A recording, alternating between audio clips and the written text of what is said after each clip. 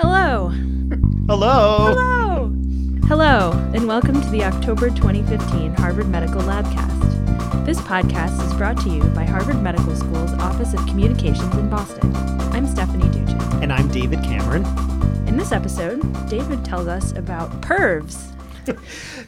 Yes, and we will talk about the actual technical name for this class of molecules, for which PERVs is the unfortunate acronym. You mean the awesome acronym. For which PERVs is the awesomely unfortunate acronym. And in our conversation, Stephanie speaks with Alzheimer's expert Risa Sperling. Stephanie, do you want to tell us a little bit about that conversation? Sure. Risa is a professor of neurology at Brigham and Women's Hospital, and we had a great talk about her personal family connection with Alzheimer's disease, how that got her interested in studying it, and some of the work that she's been doing both with patients individually and with clinical research. Great. Well, we'll listen to that, and then we'll get to PERVs. Sounds good.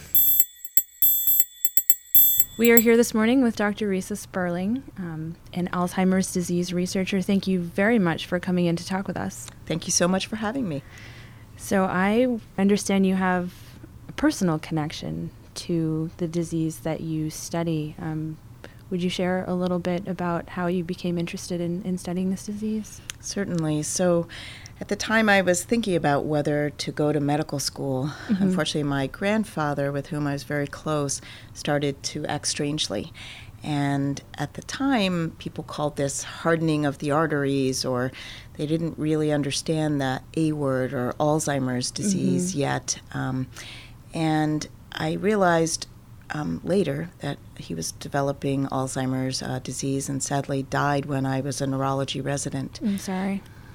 Well, it's been a personal motivation, and unfortunately my father was also diagnosed last year. And so I have to say that every day, besides my own family and the patients I see, I'm very motivated.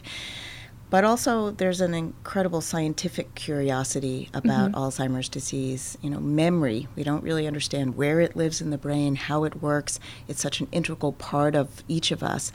And sadly, Alzheimer's disease is a perfect example of how it disappears. Yeah, I mean, take your story and multiply it 5 million times across the U.S. right now or more for multiple family members, and it's heartbreaking. Absolutely. There's really very few people who aren't affected by Alzheimer's disease in some way.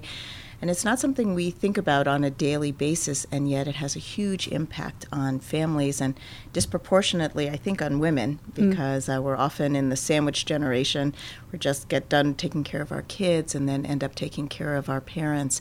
So I hope we'll make this more of a public health conversation. You know, when I was in medical school, people were afraid to say the C word. And when people started talking about cancer and wearing ribbons and making this a public national conversation, things really changed. And I feel like we're just on the precipice of being able to do this for Alzheimer's disease. And I think once we start talking about it and realize how much it impacts every family, we'll really make a difference.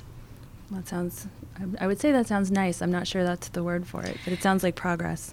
Yes, so it's not a nice word, but I think we someday should make it a word that we think about as a preventable illness, and this is the way we get there. So your work focuses on the early detection of Alzheimer's, because right now, by the time people are diagnosed, there's extensive damage in their brains.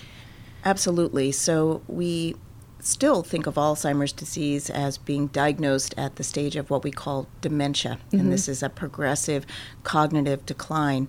But at that point, people unfortunately have lost many of the nerve cells in their brain, and it's unlikely at this point we can grow them back. Yeah. So I think our best chance is to detect Alzheimer's disease, ideally before there are any symptoms at all. Just like we do in cancer and heart disease and diabetes, we do lab tests and imaging tests to be able to detect disease before it gets to the stage of irreversible damage. And I think we can do that in Alzheimer's disease quite well right now. Well, that's great. So how do we get to that stage where we can help people before they develop these irreversible symptoms? Well, we know that one of the major brain changes in Alzheimer's disease, and that's the accumulation of something we call amyloid.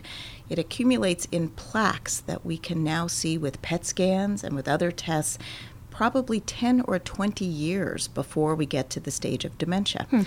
Sometimes I think of it like cholesterol. We have a test where we can look in a blood test for cholesterol going up, and we learned a lot about cholesterol in different forms and how that can predict a heart attack or a stroke. I think we have the ability in Alzheimer's disease to detect amyloid very early. So instead of building up in the arteries, it's building up in the brain. Absolutely. We don't yet have a blood test in the same way we do for cholesterol, but we do have imaging tests, especially something we call PET scans that are very sensitive and are able to pick up even relatively small amounts of amyloid plaque in the brain. And we see that about 30% of people over the age of 65 already have some amyloid plaque buildup in their brain. And about 30% of seniors will die with dementia. It's estimated it's probably about 15 to 20 years between the plaque buildup and the stages of dementia that are probably irreversible. So for me, that's a glass half full. We got 15 years to get in there, hopefully treat people and prevent them from getting to the horrible stage of Alzheimer's disease. Now, if I'm not mistaken, there's a fierce debate in the field as to whether amyloid beta is actually causing these symptoms or whether it's this other protein called tau. So how do we figure that out? Well, you're absolutely right. Our field has been fighting for 30 years about whether it's amyloid or tau. Sometimes we call it the amyloid beta or the Baptist versus the Taoists. But really, I think this is a silly debate at this point. It's clear that it's both, and that the more we look, the more we see evidence that amyloid and tau are related even before people get symptoms. When we can see evidence on PET scans now of amyloid buildup, we see about half of those individuals also have tau buildup. And therefore, I think if we could interfere with amyloid early enough, we might be able to prevent tau. And I think we should go after both. Ultimately, we'll have combination therapy. Now, if I remember correctly, some of the work that you've done both on the basic science side and the clinical science side have started to untangle, which is a terrible pun, some of what's going on so that you can take another step forward toward trying to be able to develop biomarkers and treatments. Can we talk more about the discoveries that you've made? Absolutely. So I think one of the first discoveries is really that the amyloid protein builds up 20 years before dementia. And very soon, if not simultaneously, the tau builds up in tangles. So it's not really a bad pun. We've been working hard to disentangle the relationship between amyloid and tau. And most importantly, because we do have promising experimental treatments, at least for the amyloid part of the story right now.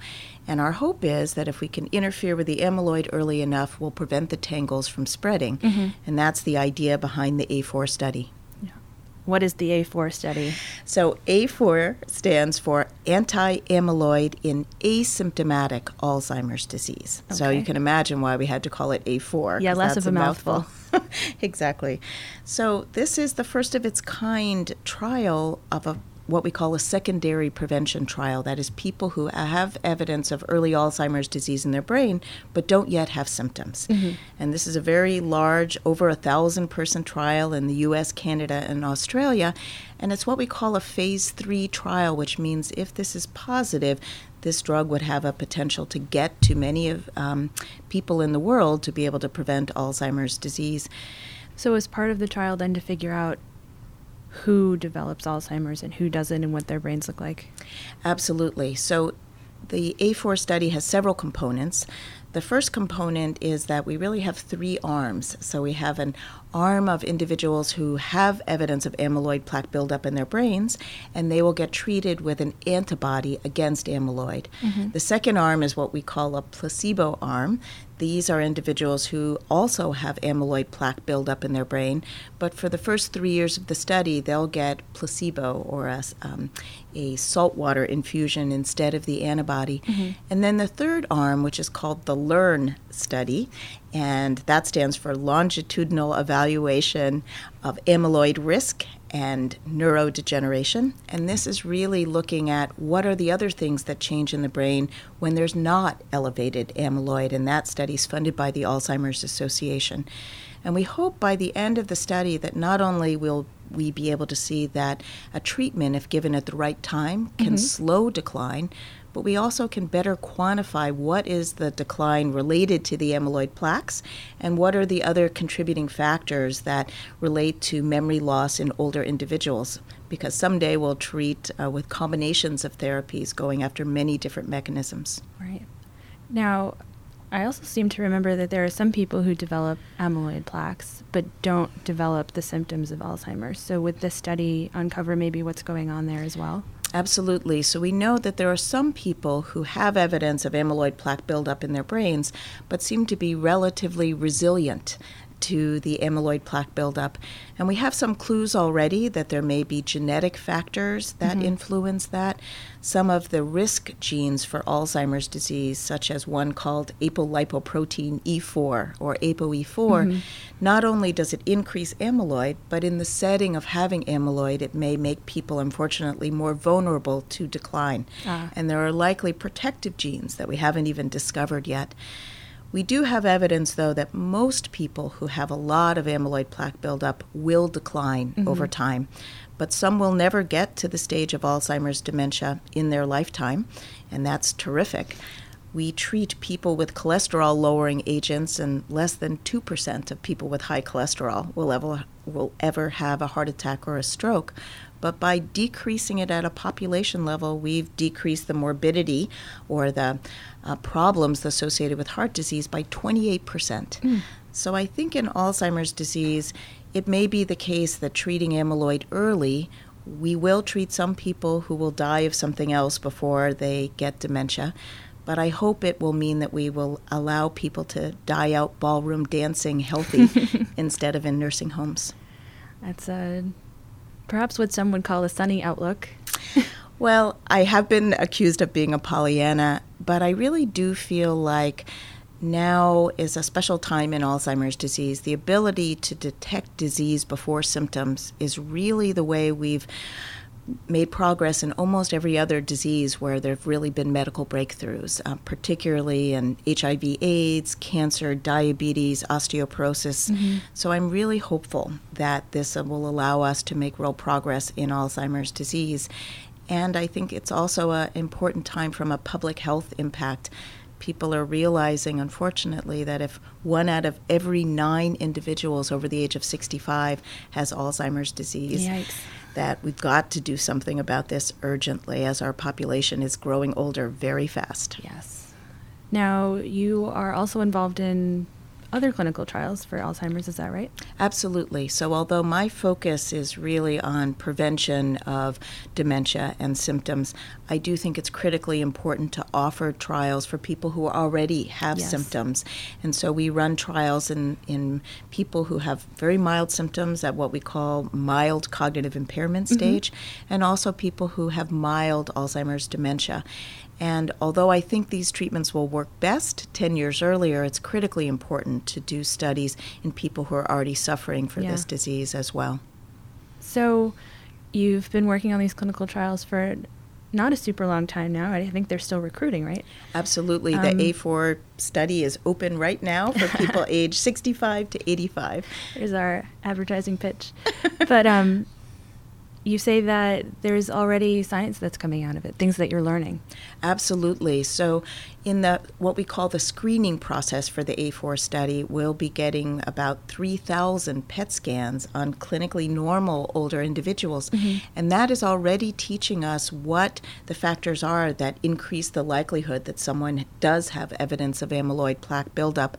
And an important thing about the A4 study is because it's a public-private partnership, all of those results and actually the raw data are going to be made available to the field, as well as blood samples so that other scientists can look for evidence of blood tests that we could do. That's great, because it sounds like you really need a solid foundation of what's going on in everybody's brains before you can start building on that to figure out biomarkers, interventions, treatments.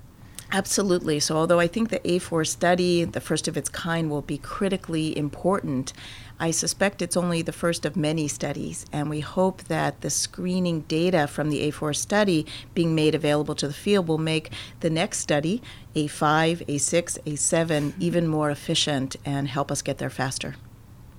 And you see patients as well in your clinical practice? I do. I am a clinical neurologist, and although I spend 99% of my time in clinical research, I really do like seeing patients. Unfortunately, there's nothing quite as motivating as seeing someone decline over time into the depths of despair of Alzheimer's disease and feeling like I don't have anything right now that can really slow that process, or what we call disease-modifying therapy. So it's important to both give people hope and learn about this disease, but ultimately really work to prevent it. Well, I hope that in another 5, 10, 15 years we can check in with you and we'll have made immense progress in this area. I certainly hope it's closer to 5 than 15 years, but I'd be happy to update you. Thank you so much for coming to talk to us today. Oh, thank you again for having me. Hey, I just saw a pig man. A pig man! You know, he was sleeping and then he woke up and he looked at me and he made this horrible sound, this... Ah, that voice. That's Kramer from the sitcom Seinfeld, convinced that scientists are genetically engineering an army of human-pig hybrids. Now, before you get your hopes up, this is not going to be a report on Harvard Medical School scientists engineering an army of human-pig hybrids. Sorry. However, in a new study that I'm sure Kramer would be totally cool with, researchers report using the new gene editing system CRISPR to simultaneously edit 62 discrete locations in the pig genome in order to make pig organs safe to use one day in people. Now first, this represents an explosive leap in CRISPR's capabilities. Prior to this, the system was only able to simultaneously edit 6 regions of the genome. But even more to the point, the 62 locations targeted by CRISPR end up disabling a class of retroviruses native to pigs called porcine endogenous retrovirus, otherwise known as we mentioned earlier, PERVs. This class of molecules has so far inhibited researchers from considering transplanting pig organs into human patients. And this is important. Currently, there are more than 120,000 patients in the U.S. awaiting transplants, but fewer than 30,000 transplants are performed each year. That leaves 90,000 patients waiting. Transplanting organs from certain animals, something that's known as xenotransplantation, could give patients and clinicians a life-saving alternative in the future. And this new study helps provide a way. David, we're going to try the ending your way this time. Okay. With a terrible science joke. Awesome. This time brought to us by John Clardy in HMS's Department of Biological Chemistry and Molecular Pharmacology. A chemist, a physicist, and a mathematician were taking a train into Scotland. Okay. The chemist looks out the window, sees a black sheep, and says, "Hey, the sheep in Scotland are black." And the physicist says, "At least one sheep in Scotland is black." And the mathematician says, "At least one side of one sheep in Scotland is black." But This podcast is a production of Harvard Medical School's Office of Communications. Thanks for listening, and thanks to our producer, Rick Grollo. To learn more about the research discussed in this episode, or to let us know what you think, visit hms.harvard.edu/podcasts. You can also follow us on Twitter, where our handle is @HarvardMed, or like us on Facebook.